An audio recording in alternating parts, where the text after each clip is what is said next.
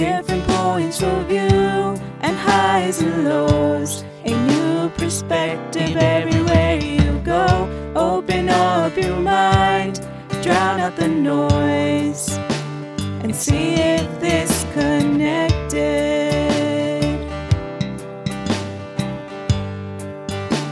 And see if this connected.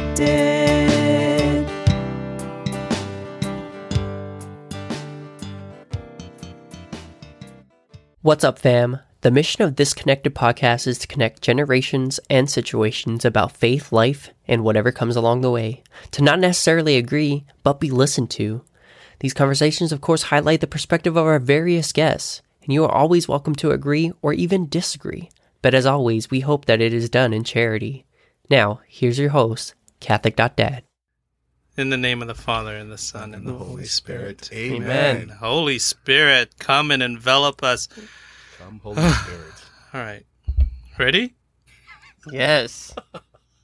Welcome to the show, fam. Take two. Thanks, Tony, for that intro. You're and welcome. Fam, we have producer Tony out of the closet. Out of the closet to join in the show.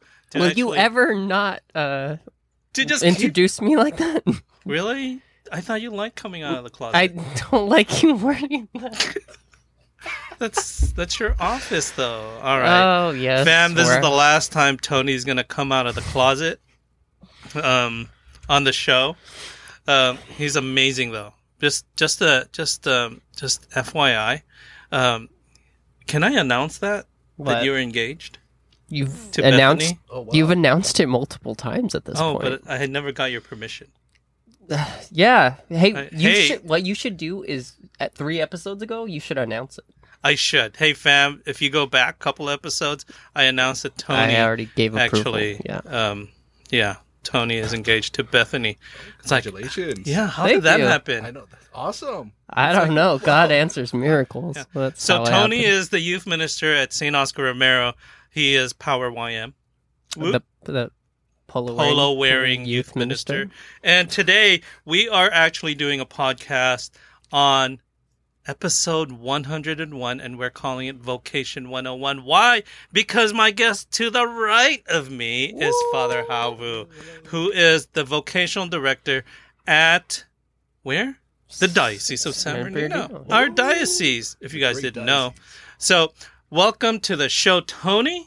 Welcome to the show, Father Hau. Yes. He is actually our guest. Tony's. Yeah, I'm just He's here. I don't the know why. co-host. I just wandered in. He lives in the closet. Yeah, I was in the closet. See, that did not come from me. That came from a holy priest. That did not come from me. My editor's Listeners, studio there. That did not come from me. Uh-huh. I'm never going to mention the closet again. The C word. Okay. All right. So welcome to the show, Father. This is take 2 because Arnell always keeps making a mistake and forgetting to record. But welcome to the show. You know what? We're going to repeat this again for the listeners so they actually know. Tell us about you. Well, my name is Father Hau Vu. I am of Vietnamese descent, born and raised in Pomona, California. So for all those who are in Pomona, a shout out to all those people out there. So wait. Which part of Pomona did you grow up in? So I grew up in the middle part of Pomona. So back in the days, it was called the Islands. Oh, you lived in the islands. I live in the I islands. remember Sintown and Happy Town. Okay. For you old timers, you would know that. Yes. Father Hau lived in the islands. So confused. Yes, and it was called the Islands because that was where a lot of the gangs congregated on that one island per se, and that's where they did all of their, how should I say, illegal actions and things like that. Now you know a little bit more about Pomona, but go on, Father. So I was born and raised there. I come from a pretty large family, 2 older brothers and 2 older sisters. My mom and dad immigrated from here, from Vietnam in the 1970s, late 1970s, at the end of the Vietnam War. And so they came here by the banana boat. And so it was a wonderful story, actually. My mother shared this with me as I grew up. She says that her faith in the Lord is what saved her. Because when she left from Vietnam and got on this boat, she was carrying my oldest brother, who was probably around 4, and my oldest sister, who was probably 1 year old at that time. And so as they got on this boat, there were about maybe 60 or 70 other people there jam-packed in this boat. And as they got out to sea, it took a week or two before they ran out of food, right? And so one night, as my sister was sucking at my mother's breast, my mother didn't have any more milk because she was dried up. There was no more food. And so she prayed to God in that moment. She said, God, if you want me to live and my family and everybody else on this boat to live, you have to save us. Because if not, we're going to die tomorrow morning. And in the very morning, they heard a boat coming close by, all the sirens, all the honking. And by the grace of God, it was the U.S. boat. Wow. And the U.S. boat got them on their boat, and they led them to the Philippines. And so my mom was in the Philippines for about actually only 2 weeks. It was quite amazing even then, a miracle, because they say normally it takes about 3 to 6 months to process the paper application. But it took about only 2 weeks for my mom to be received into the U.S., right? And with the help of the sisters and the Catholic nuns who assisted my parents into the transitioning stages into the U.S. And so that's a miracle that really inspired my own faith as I was growing up. But truth be told, even though I was a cradle Catholic, I really never had a deep, how should I say, deep awareness of God's love for me until it got into high school.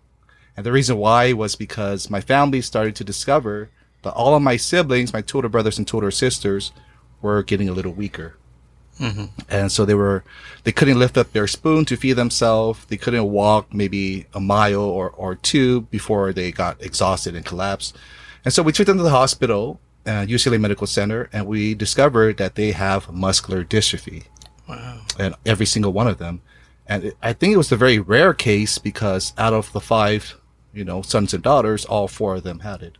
Wow. And so in that moment, I really asked God why, right? I was like, God, why are you doing this to my family? Why not me? Why my brothers and sisters, right? And so I was angry at God for a long time, actually.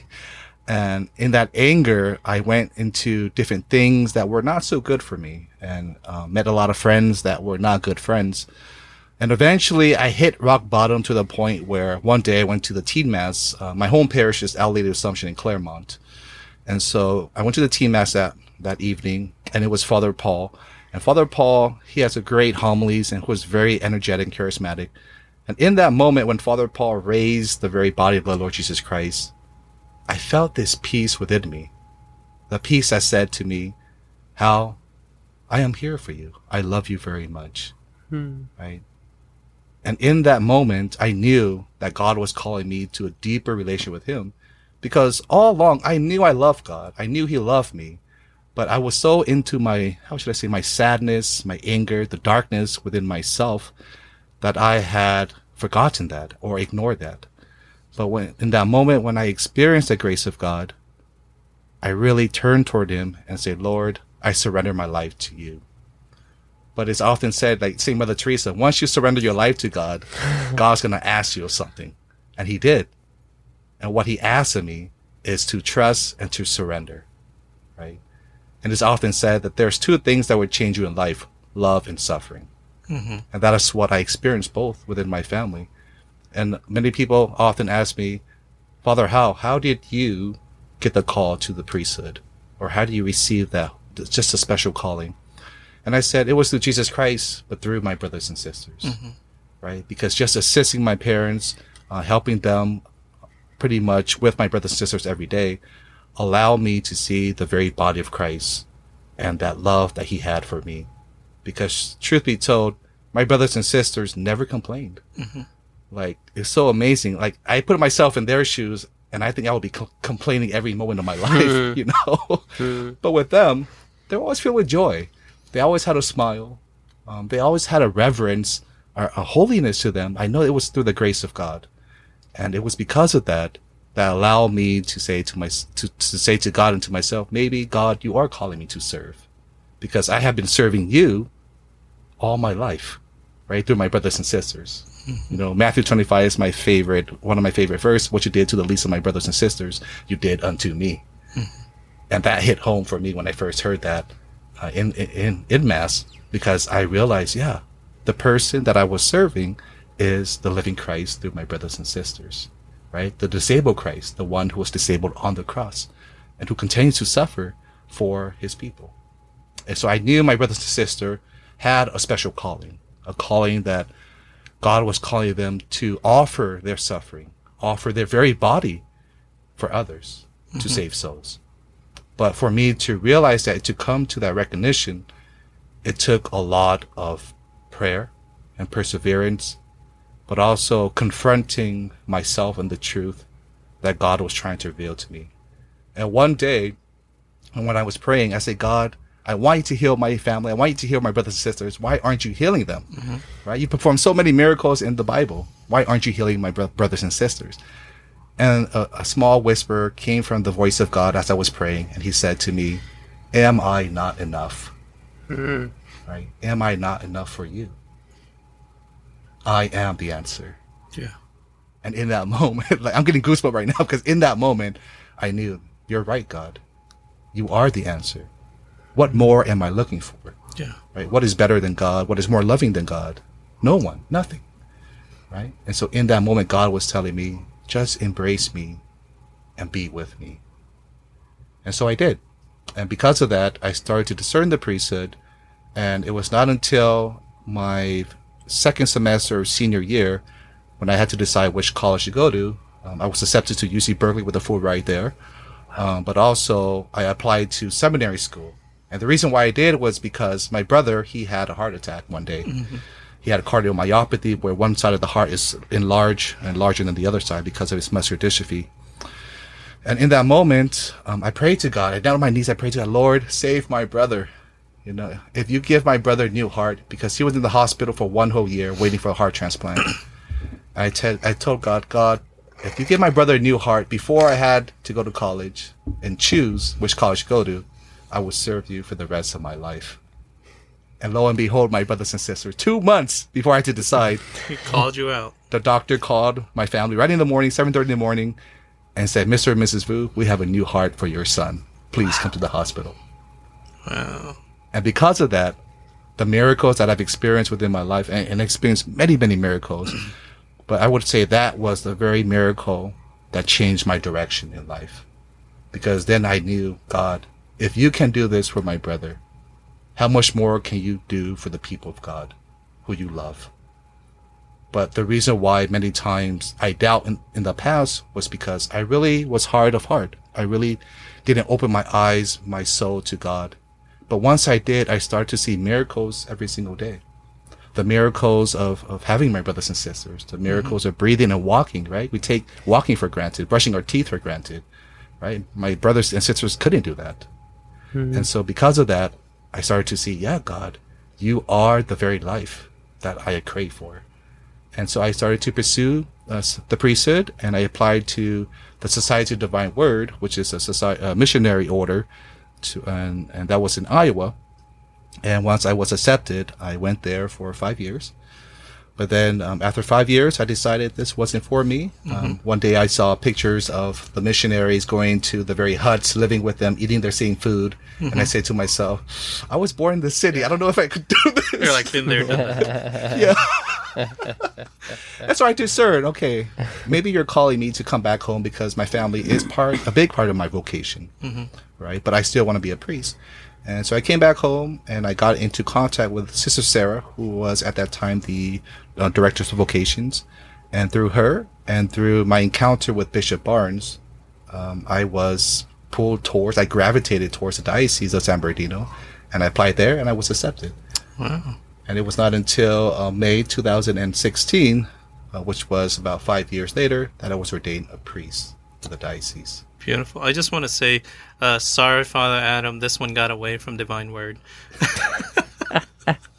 So you know Father Adam. He's a friend. Actually, I'm hoping to visit him in September. But I have this question. Yeah. First of all, you know, from your story, so many things came up. So many questions arose.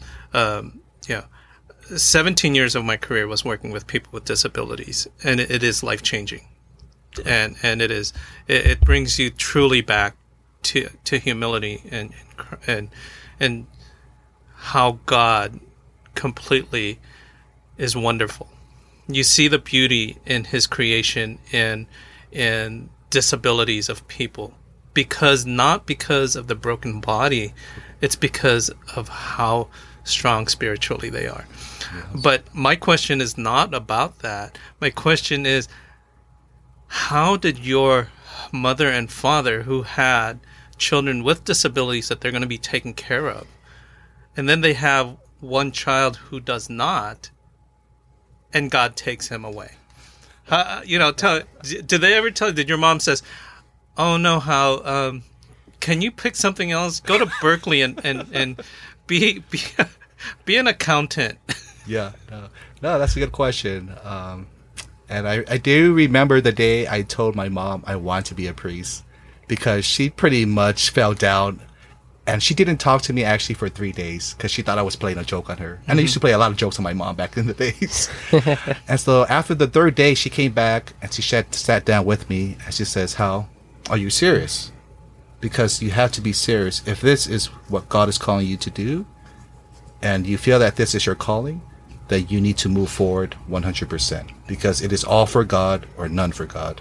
Mm-hmm. And when she said that, there was a strong conviction that says, yes, I am willing to do that, and I'm willing to give my life for the Lord. Mm-hmm. And she says, it will be very difficult, but I will give you to God this day. Wow. See, gotta love the moms. But let me ask this other question, because you're Vietnamese and then you went to the Philippines. By the way, just joking aside, there is no way that Filipinos go to the Philippines just for 2 weeks. We take a month vacation there. but you're Vietnamese, and it always amazes me, because I did not know that there were Catholics in Vietnam until I came here to the United States. That the president of Vietnam during the Vietnam War was actually Catholic. Right. And so, and then meeting Peter on Zoom Around the World with Mary, and the Catholic contingency in our little Zoom Around the World with Mary. But are there a lot of Vietnamese Catholics, and how did that come around? Because it's not something that I always think of, that you're thinking that Vietnamese people are Buddhist or Eastern religion. Correct. So majority of Vietnamese people in Vietnam are Buddhists. I would say maybe 10% are Catholic, or even less. And that was due to the French missionaries at that time who came over and evangelized. And it was the French missionaries that also gave us the language, right? So the alphabet that we have to this day is influenced by the French missionaries. Mm. And so a lot of the Catholics were converted by the French missionaries, and slowly they started to spread and evangelize and live out their faith. A lot of my family members, or majority of my family members, are Credo Catholics. So a lot of the Vietnamese from in the South are Catholic. Those in the North, I think they practice more of the Buddhists. Oh, I see. Mm-hmm. Yeah, I've always found that interesting, because I have an image of Our Lady of Lavang up there. Never knew that there was a Lady of Lavang, and it's wonderful history that is there. So, how did you end up becoming the director of Vocations? Yeah, that's interesting. It was after my 3rd year term. So I was ordained 5 years ago. And so my first assignment was at Holy Name of Jesus in Redlands. So shout out to all those at Holy Name of Jesus in Redlands. And so, nice church. Yes, beautiful church. And so after my 3rd year, when the bishops and the personnel board had to decide where to send myself and other priests, because after 3 years we get transferred to different parishes and different ministry. One day I was at a funeral, and it was Bishop Barnes who was presiding at the funeral. And before the Mass, he said to me, Father Hau, I need to speak with you after Mass, with a serious look in his face. And I was like, oh, shoot. I was like, oh, shoot, what did I do? So throughout the whole funeral Mass, I'm like, I'm going to die. This is my last funeral Mass. Because Bishop Barnes' eyes, it gazes right into your soul, man. And he gazed into my soul, and I was like, oh my gosh, I'm done for. What did I do? And after the funeral Mass, he came up to me next to his car, and he says, Father Hau, so I did visit you at your parish about 2 weeks ago, and I did ask you if there are any changes that you would like within the diocese, what would it be? And so I brought up vocations. That there needs to be a more different way to promote vocation. And when I say different, I think there's a way for us to encounter the youth in a different, energy, in a different manner. And we need to look at that. And so because of that, Bishop really discerned that, I believe. And so that day, after the funeral mass, he asked me, Father Hau, how would you like it if you become the Associate Vocation Director for the diocese? And then he gave me like 3 seconds to think about it. And I would say, yeah, that'll be nice. And he goes, okay, it's yours. No take backs. And then he went into his car and left. And I was like, and I stood there like, oh my gosh, what happened? It's like, when do I start? Yeah. So that's how it happened. It was, yeah. So you were saying something about, there needs to be a change. Yeah. Can you tell us a little bit about how it was before, and you saw it and you felt that it needed to change, and how is it now? How are we reaching out to youth, to people to become priests, to answer the call? Yeah, I would say before, what it was lacking was the encounter. I believe we need to go out there as priests, religious sisters, or even lay people, and start to encounter our youth, but also men and women who are in their 40s or 50s who are also discerning perhaps. And we need to ask them, how is your relationship with God first and foremost, right? And the whole connected podcast, right? How do we connect with them? How do we connect? On a very natural human way first, right? So that we understand where they are coming from and how they see their own life, right? Because sometimes that knowing is not only how we know them by the way we perceive them and by the way we listen, but rather how do we know how they perceive themselves, right? But that takes time, that takes commitment, and that takes our involvement and investment in getting into their lives and talking with them, really. And so I felt that that's one way we need to do that, because most of the vocation that are coming to me now is because a priest or a lay person had encountered that person and said to that person, I believe God is calling you to the priesthood, or I believe you have the potential to be a great priest or a sister one day. Majority, I would say even 90% of it, right? And when I saw that, and what was lacking was that encounter, I felt like, yeah, I'm only one person, of course, but I felt like that message needs to be focused and emphasized within our diocese. That we need to continually not be afraid of promoting vocations, but also saying to one another, to our children perhaps, sons and daughters, maybe God is calling you to the priesthood or the religious life, right? And not just thinking of it as like a secondary vocation on the side, where the primary vocation that we all discern nowadays is married life. Yeah. Right. And perhaps nobody nowadays want to be single. Yeah. It's more like, I'll get my profession and maybe I'll think about marriage. And if that doesn't work out, then I'll think about it. Maybe. Yeah. Pretty much. It's my backup plan. Pretty much. So the thing is, how early do you think that we should be engaging young people?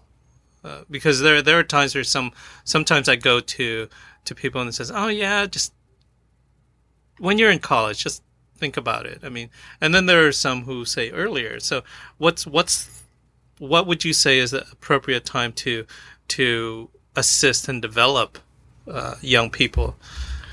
I think anytime really. And the reason why I say that is because we need to instill within our youth, right, even when they were very young, the encounter with Christ, right? I believe what is lacking nowadays is that encounter. Right. I just had recently a discernment evening at the seminary, and there were about 8 or 9 men, but also about 3 women there. And they really enjoyed that time, the silent time that we have in adoration with God. Right. But I asked myself, how many youth out there, or even young adults or adults, have ever experienced this type of encounter? Because their life is so busy and inundated with so many things that many times they don't even understand what it means to be in solitude, right? And to encounter God in that very mystical and tangible way. And when I say mystical, what that means is not like, rare, like a unicorn, right? But mystical in the sense that, yeah, it should be common. You should be entering into the mystery of Christ every single day of your life. And how that is for a young person may be different from an adult, right? Because as a young person, when you enter that mystery, it could be through your relationship with your friends. It could be the relationship with your siblings. It could be through church and the youth events, right? And so how do we cultivate that mysterious encounter within our parish community, but within the community that we live in, and try to get connected in that way with our faith, right? Now, Tony, did you have any questions? Well, I just wanted to say, I shout out to Bishop Barnes because, and thank you for saying yes to what Bishop asked, because this idea of encounter and this idea of knowing that person. Full disclosure, I've been to some of those discernment evenings. That's what they're referred to, and I think it really does that. I really do. So young people that maybe I've seen those posts. I know I personally share those posts.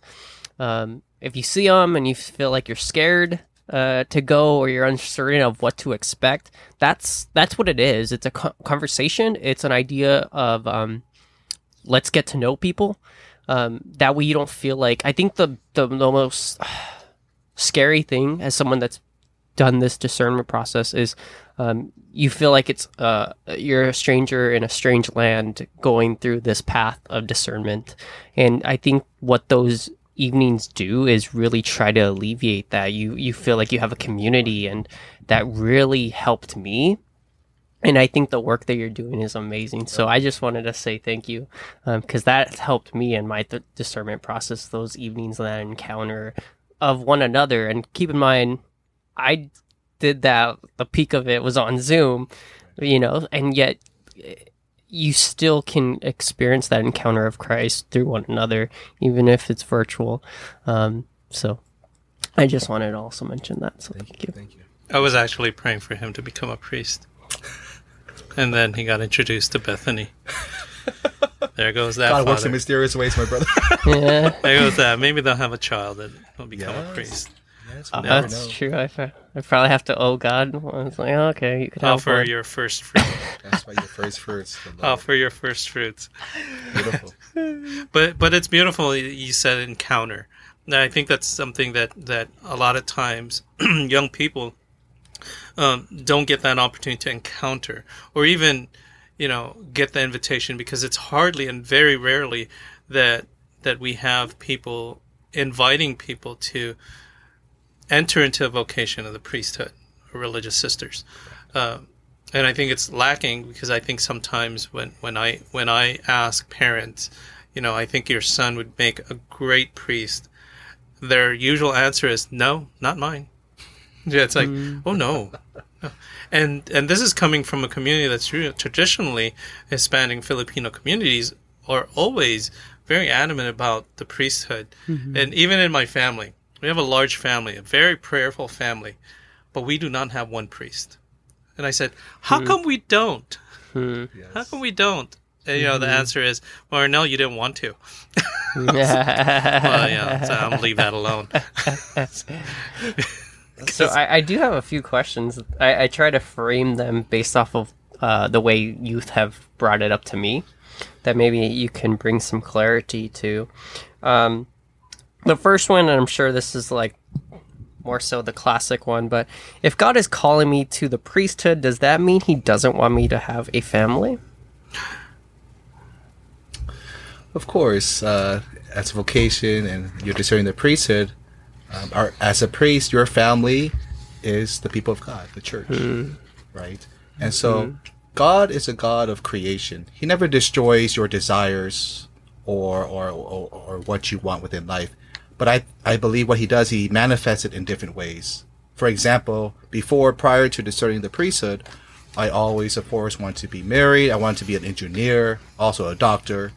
And I said to myself, when I was discerning the priesthood, well, perhaps God won't allow me to do this, right? But then as I got into seminary school, in formation, I realized, no, eventually I will be building the church like an engineer, but I'll also be a doctor of souls. And so that's what I mean, that God will manifest your desires in different ways. But in terms of family life, yes, we may not have children, biological children of our own, right? We may not be married to another woman, a spouse, but we will be married to Christ. And our children are his children, the people of God, right? And so that is why a lot of people call us fathers, right? Because we are a father to you all, our children. Amen. So with that, so as it was mentioned, I'm engaged to Bethany, and one of the signs that I felt very affirmed.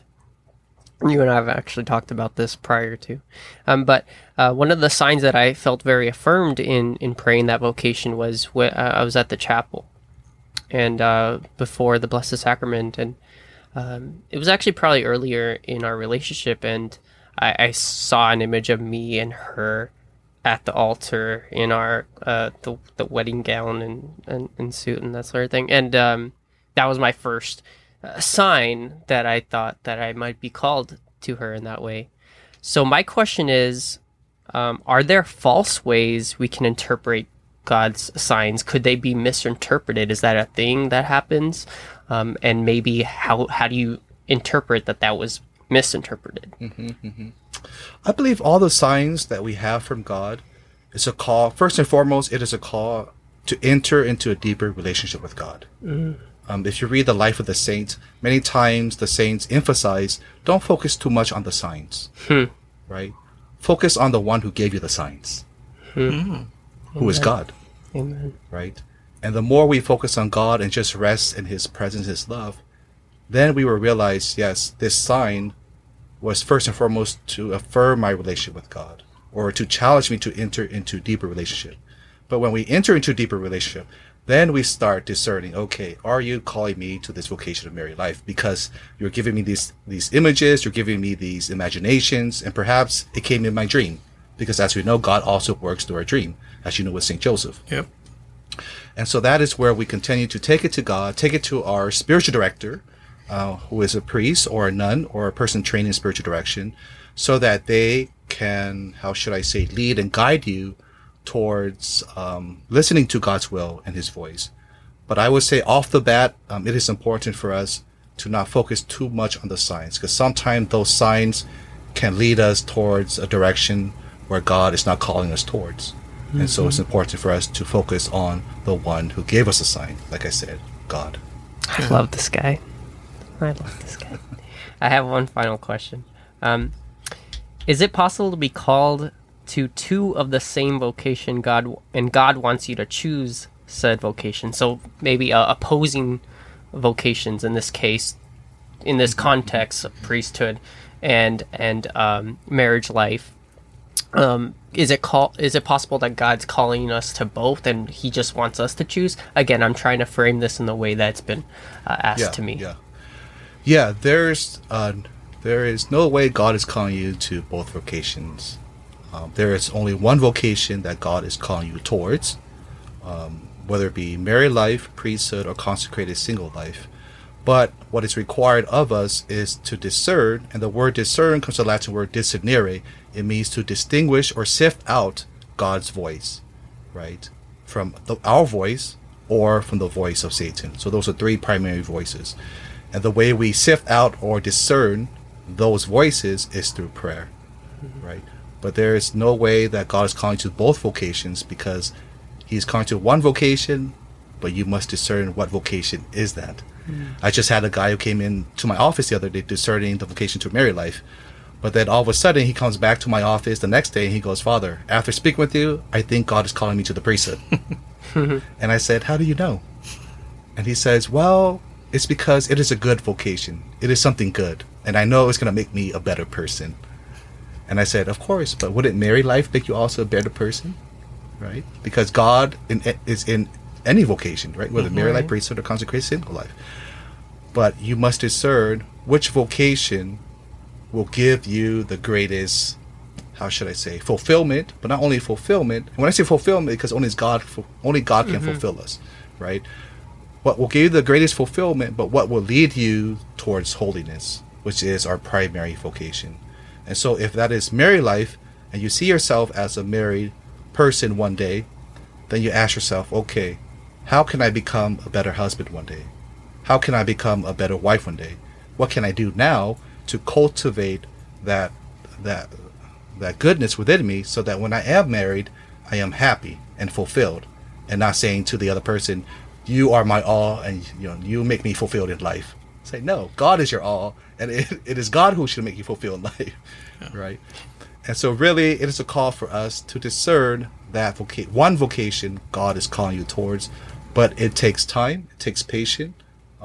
Sometimes we're not 100% clear that God is calling us towards a particular vocation. But I tell people, don't worry. If you feel that God is calling to married life, pursue that. But perhaps one day, when you're pursuing that vocation, God will call you towards the priesthood, right? Because I've seen that happen too. Yeah. Revelation. Yeah. I've seen a guy go up to Steubenville, wants to get married one day, and his 4th year of college, he calls me up and says, Father, I believe now God is calling me to the priesthood. So does that mean that his path towards married life was bad? No.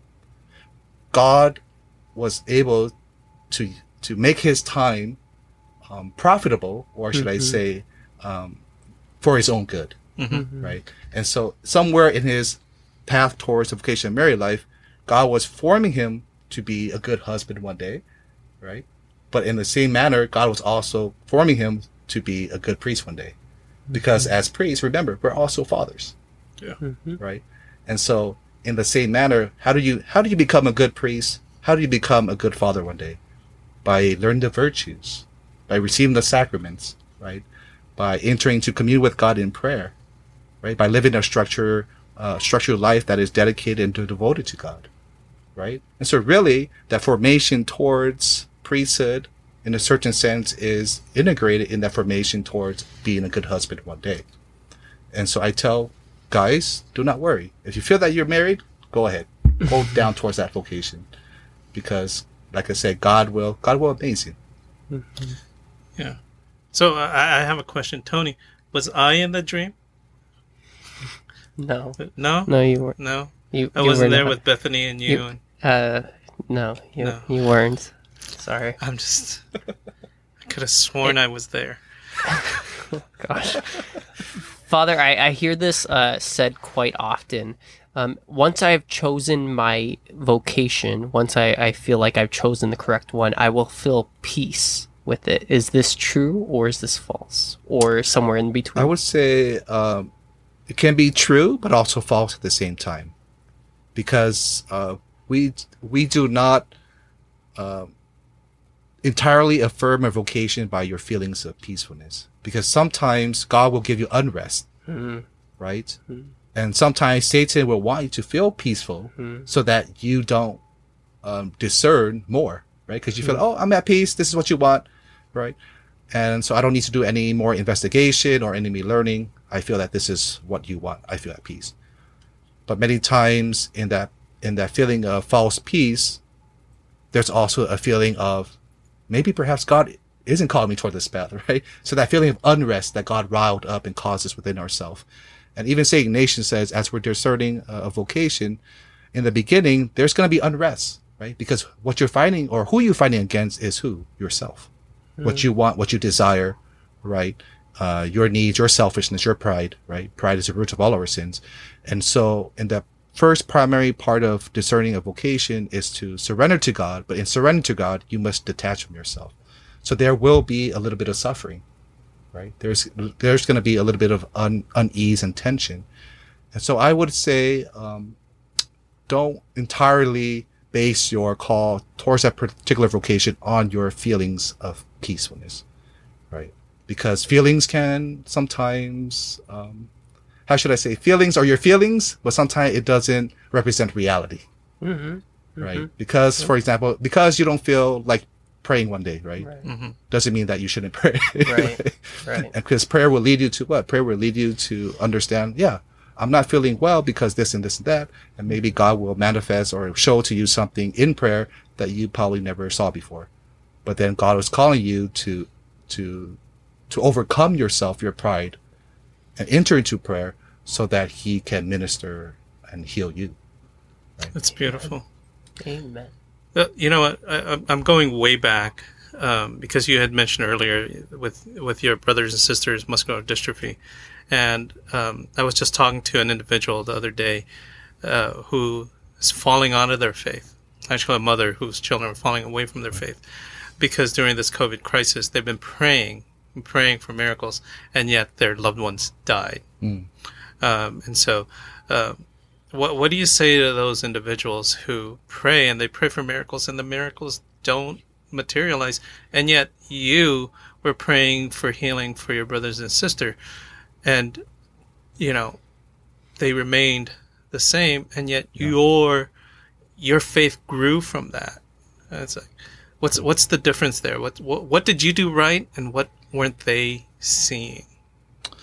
I believe, just to let you all know, 2 of my brothers already passed away from the muscular dystrophy. One 10 years ago, the other one 8 years ago. And in that time, I also doubted God, right? I lost my faith for even a little bit, I tell people, because I was angry at God. I didn't understand what he wanted of me and my family. And so I wrestled with my faith. I wrestled with God. And it was eventually my spiritual director, her name was Mallory Dansard, that came up to me and said, "Hau, you need help, right? You need to go see a counselor or a psychotherapist because this grief is really taking you to a place of darkness, and you're not right. You're not who you are, right? There's something wrong." And it was through that allowed me to once again refocus on myself, my faith, and God. And because of that, I was able to find the healing that I need from the Lord. But that question that, I often ask, why God, why aren't you performing the miracles? Right? That took a lot of time just sitting with that question in adoration. And when I say adoration, is just sitting in front of the tabernacle where Jesus Christ is and not saying anything. I mean, there was nothing I could say. I just sitting there for hours. I remember when I was in seminary and my first brother passed away, I was sitting there for 4, 5, 6, 8 hours. There would be times where I didn't sleep because I was so angry and I didn't know what God wanted of me, and I wanted the answer. But eventually, as I sat there day after day, months after month, year after year, I realized the answer is God. And it's just being in his presence and knowing that, yes, this life on this earth isn't our final destination, right? Heaven is our final destination.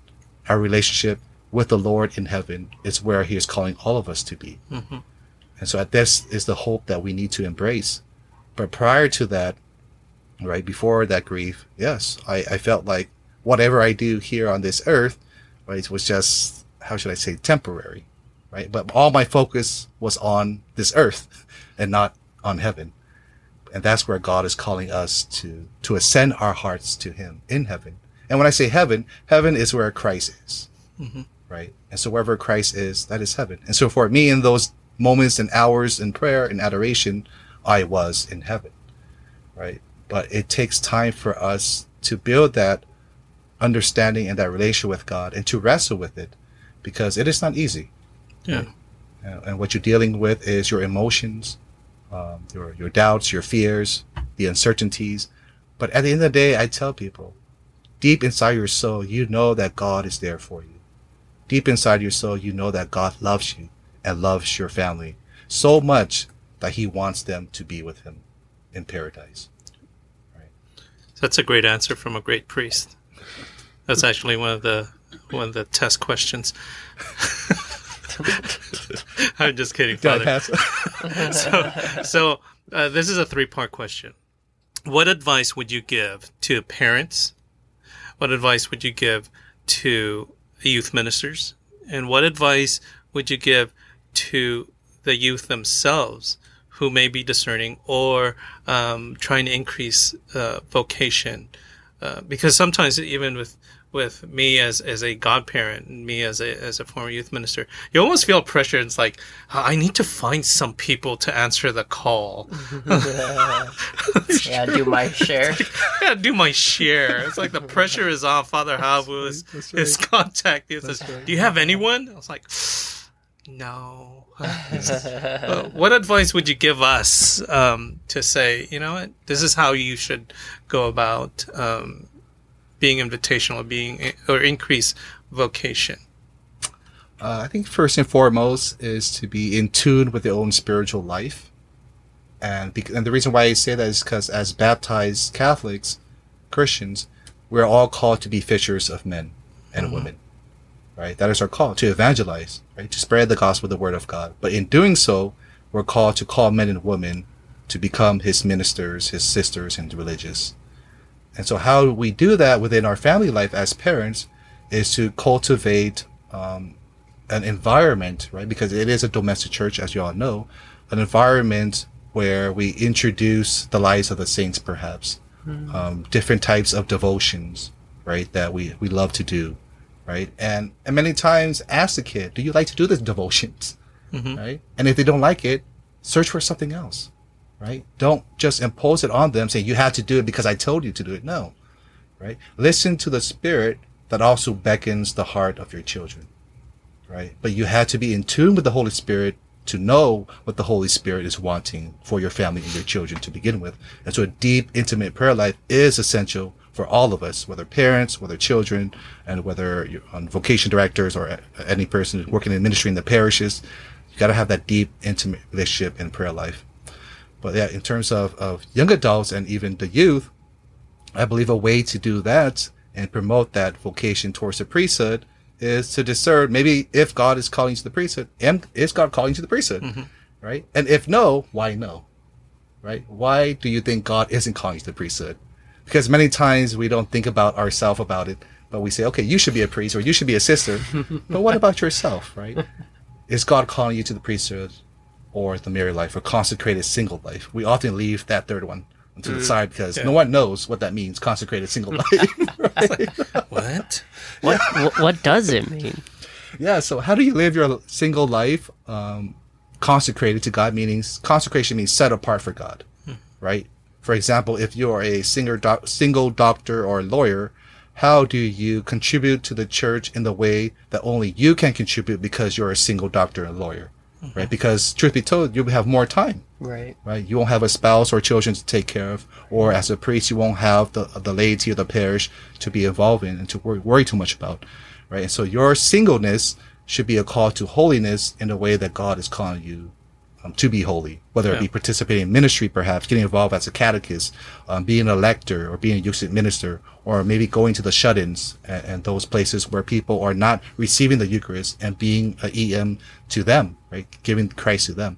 And so there's many ways to live a consecrated single life, but we have to be open, right? We cannot be closed to our secular understanding of being single, because a secular understanding of being single is no one wants to be single.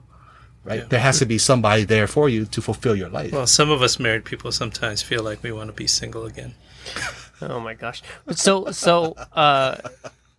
let's say I am, I'm 40 years old. I still haven't found anyone. Does that mean I'm automatically consecrated single life? Because I'm not married yet. I'm not a priest. No, I would say that is something for you to discern, right? Because it is a vocation. And if you feel that God is calling you to a consecrated single life, how do you yourself consecrate your entire life to God personally, right? You don't have to go to the bishop and says, Bishop, consecrate me to the single life. No. But there are virgins, right, women who consecrate themselves as virgins to the Lord, and they manifest it publicly. And so what I know is in the Archdiocese of Los Angeles, I think there's 2 or 3 women who was consecrated publicly by the church, by Archbishop, to the Lord as virgins, consecrated virgins. In our diocese, we don't have that. But like I said, to live a consecrated single life, it's a calling, and you have to decide, is this the vocation God is calling you towards? But if you're 40 and you say to yourself, I've been single all my life, no one loves me, maybe you're calling me to the vocation to our single life. No. Maybe there's somebody you're going to meet somebody at the age of 70, right? Yep. Or maybe 60 or 40 or 50. Or 50. Right? But God is saying to you to do what? Persevere. Trust in Him. Be open. And in the meantime, don't live in isolation or depression or what if, right? But rather live in the present moment. Right. What is God calling you to do right now? To live in a relationship with Him. And how does that look for you? I know 2 people like that. Both doctors, both single, got married in their 50s. Never had children, but bear so much fruit with their faith, taking care of each other. And I tell you, every single party of the family is at their house because everyone's their kids. Yeah. Everyone calls them Papa and Mama. So, there's fruit where God calls you to be with another person later on in life. And gives you the opportunity to help others in that way. Correct. But I'm going to ask a question that is going to make Tony cringe. Actually, it's not. I'm just kidding. But Father, everybody wants to know, what is a day like in the life of Father Hau? I mean, what is it? Because the reason why I'm asking is a lot of young people will say, well, I don't want to be a priest because that's so boring, because all you do is baptize people, do a mass, and hear confessions all day, and then that's going to be my life every single day is just do sacraments. And basically, what is your life? What do you do when you wake up to you sleep? Is it just stay in church all day and change the incense? Because some of the priests that we have, they got some nice cars, some noisy ones too. Yeah, no, that's a good question, Father Manny. So my life starts at 6:30 in the morning every single day. I wake up 6:30, and the first person I think of is God. I do my morning prayer. It's where we pray the Liturgy of the Hours. The Liturgy of the Hours is the prayer for the people of God. And so just imagine in that morning, you're talking about thousands, if not millions of priests, religious, nuns, and even lay people praying this very same prayer. And so we enter into that prayer of the people. I enter into it every morning. And after that, I celebrate Mass, whether it be at the seminary or another parish or with myself in my rectory. It just depends, because now I'm the vocation director. Sometimes we don't have a parish to go to, and so we celebrate Mass on my own. And after that, breakfast, of course. And so when the seminarians are there, I eat breakfast with them. And afterwards, I go to my office, and I'm with my secretary. And what we do is we try to brainstorm about new ways to promote vocations. And so nowadays, a lot of the ways that we connect with other people is through social media.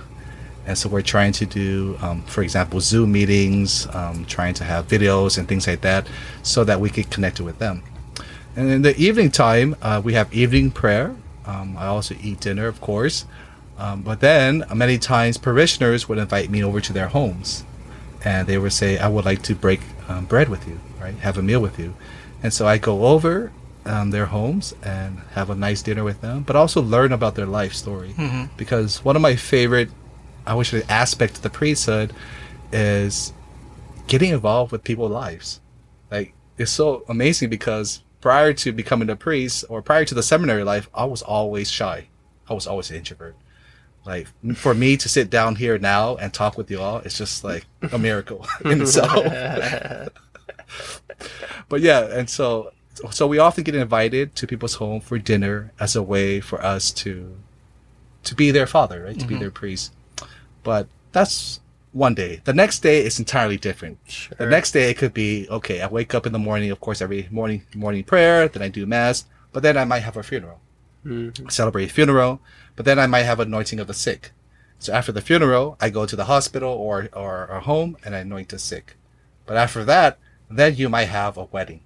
And so you can see the fluctuation of emotions at times. Yeah.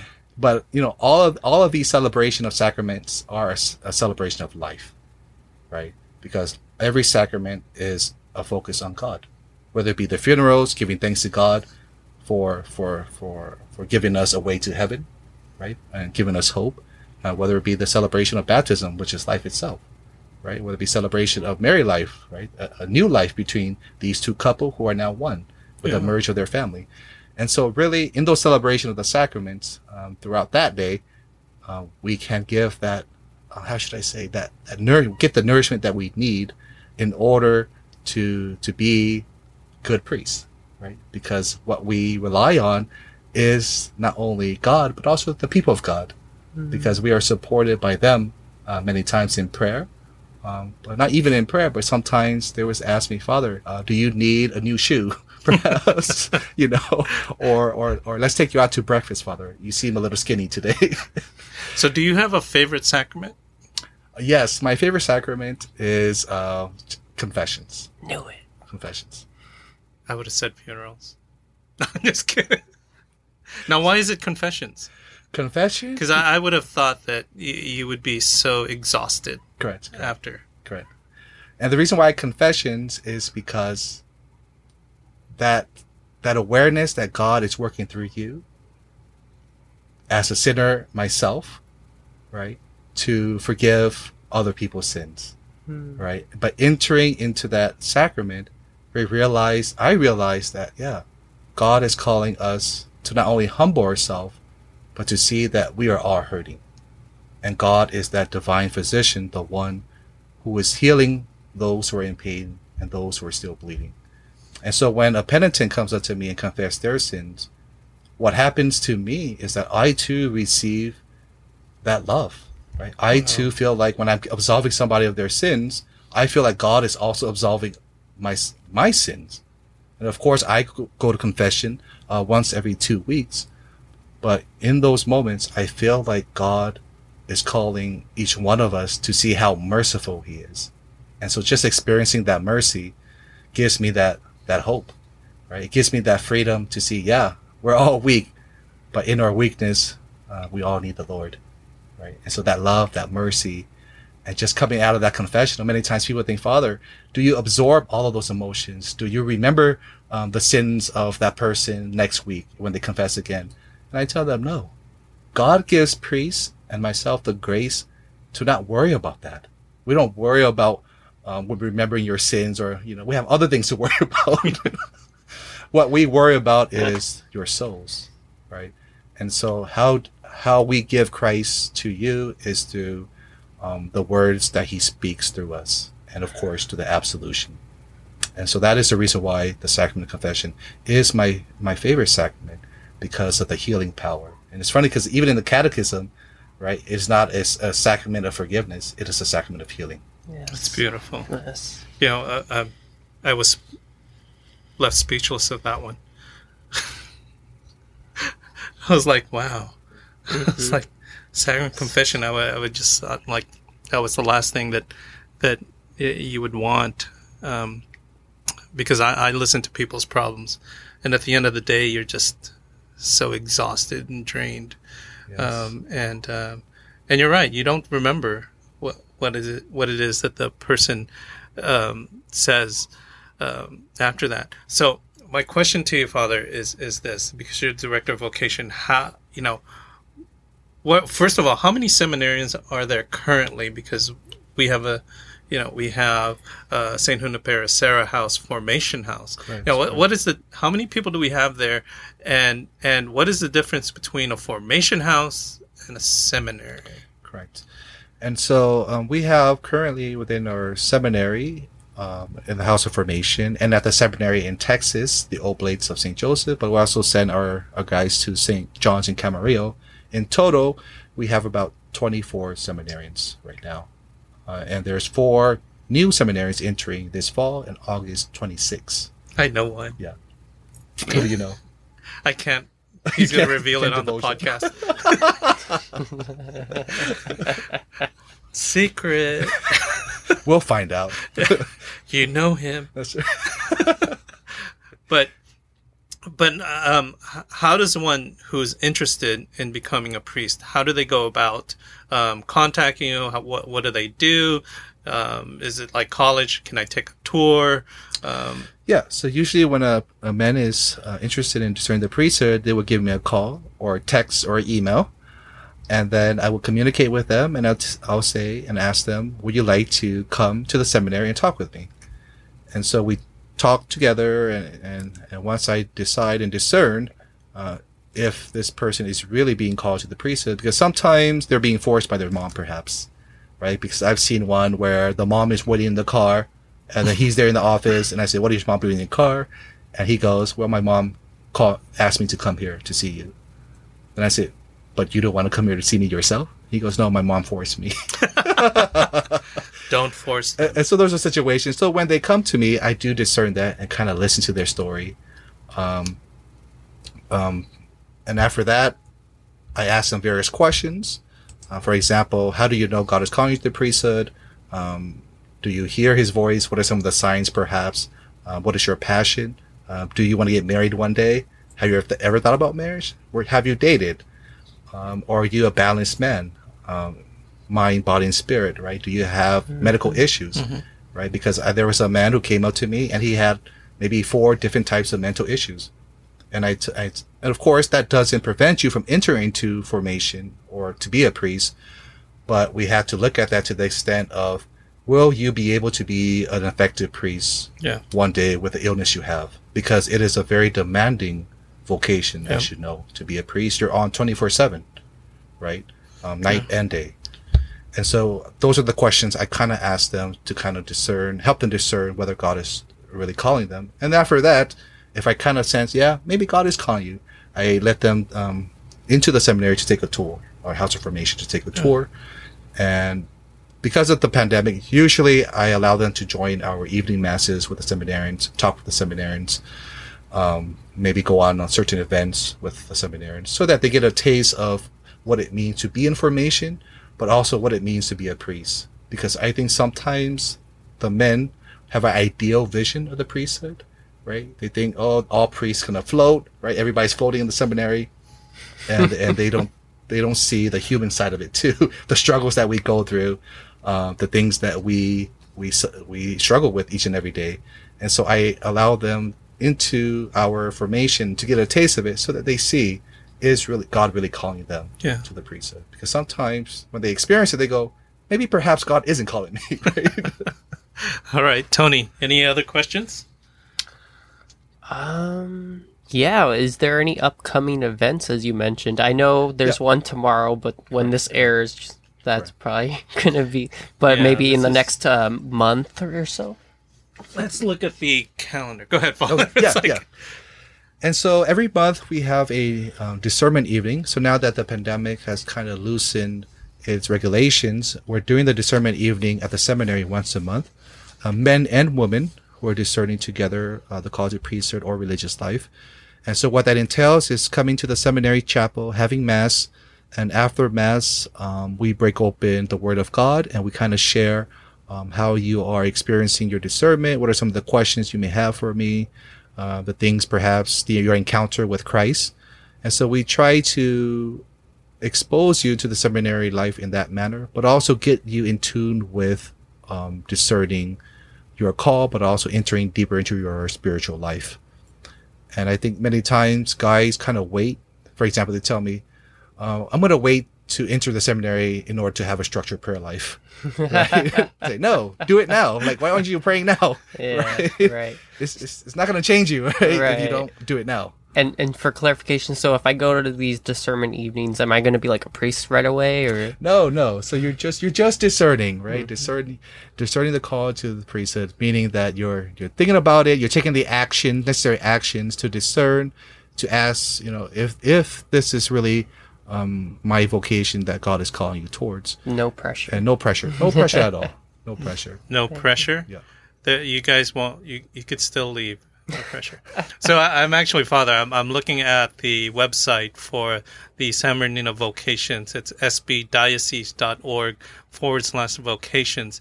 And it says here, discernment evenings at Sarah House on the 4th Tuesday of every month at 7 p.m.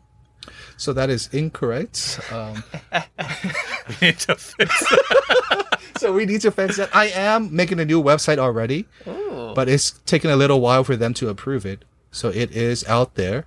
But so the old website is the one you just mentioned, but the new website should be coming. Like I said, I'm just waiting. It's a bit slow. Sure. Yeah. And we'll be sure to promote it once it's up. Thank you. There you go. And so Father's email is what? hvu@sbdiocese.org. Yes. Yeah, we're going to put that in the description of the podcast. All your emails, all the websites, the new one. Do you get days off? I do. Mondays are my day off. Mondays. You get one day? One day. One day. A day of rest. It's a day of rest, right. My Sabbath. Her Sabbath is that Monday. It is. They get one day off. Wow. But you know what? Every single day is with the Lord, so every single day is a holiday. A holy day. So, Father, thank you very much for joining us you're welcome. on the You're welcome. podcast. And I did behave. Tony was here to make sure I didn't ask those really stupid questions. I was kicking him under the But table. I was so tempted to. Future podcasts, maybe we'll make a blooper episode. But thank you, Tony, for joining us and keeping us on task. Father, I really appreciate you sharing with us a story. I know I could listen forever and to your vocation story, and it's a beautiful vocation story.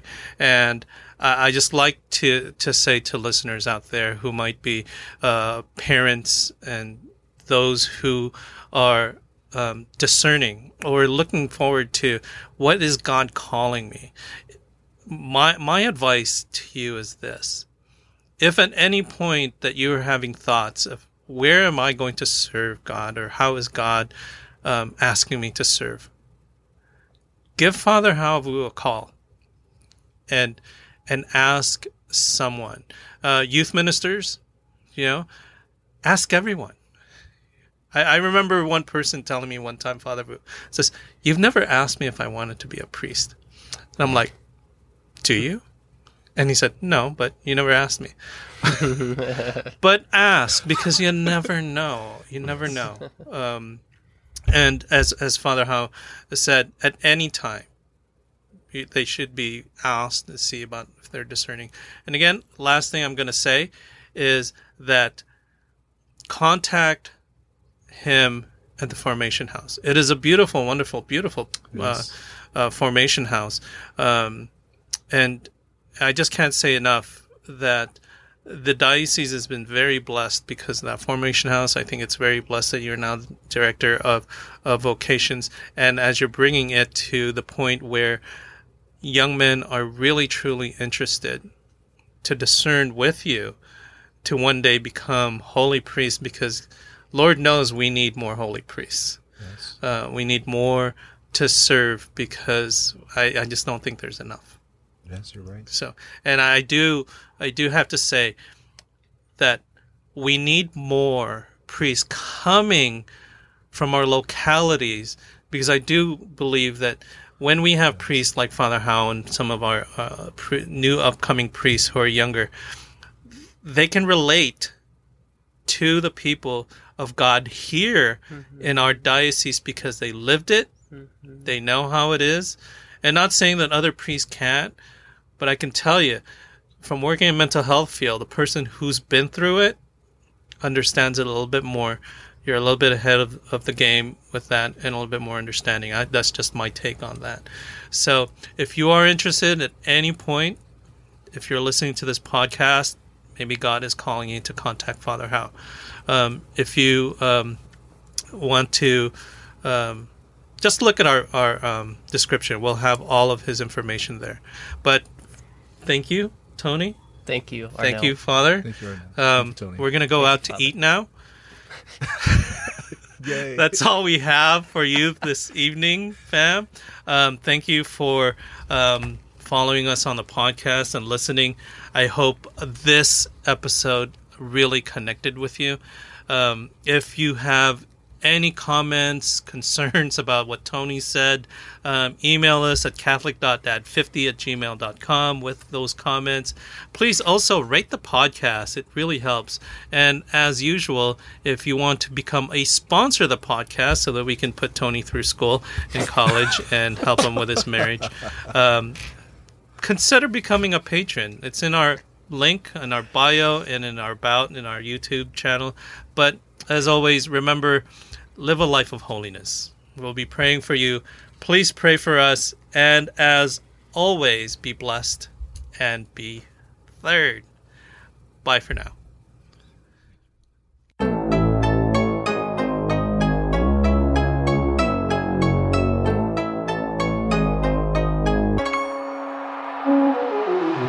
Different points of view and highs and lows. A new perspective everywhere you go. Open up your mind and drown with the noise. Different generations of the girls and boys. So sit back and relax. This Catholic podcast. Don't overreact if the thoughts are abstract. When it's hosted by Catholic Dad, who knows what's gonna happen? Hey, what's up, fam? Different points of view and highs and lows. A new perspective everywhere you go.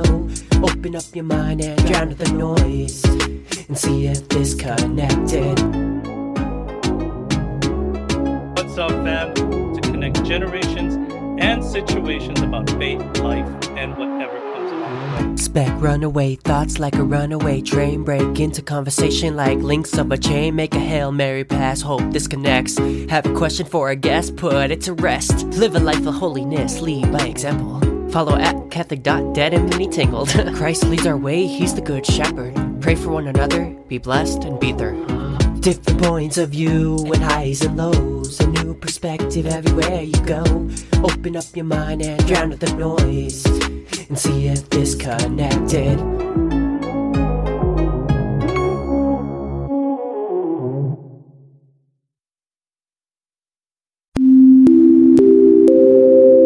This Connected podcast is brought to you by The Cabin. Want to get away and get some peace and quiet and rest? Yes, rest, but not too far away from home or the city? Want to experience a true log cabin feel in the mountains? Well, I have the recommendation for you. The Cabin is a 2-bedroom, 1.5 bath that will do just that. With a beautiful wood fireplace lit and a glass of wine, you are sure to relax. With easy access from the main highway, private parking, easy access with stairs to the entrance, fast Wi-Fi, a full-size kitchen, and all the essential amenities will make your stay a memorable experience. This cozy log cabin was built in the early 60s with its original wood fireplace and a newly transformed deck with beautiful views of the San Bernardino Mountains. So, book your stay at the Cabin in Running Springs, California. The Cabin, located in the San Bernardino Mountains, is a beautiful place to see the beauty of God's creation. I have known the proprietor of the Cabin for many years. She has always supported the youth and young adult ministries of her community, as well as this podcast. Check out the Cabin on Instagram at thecabin2021. Again, that's at thecabin2021. THECABIN 2021.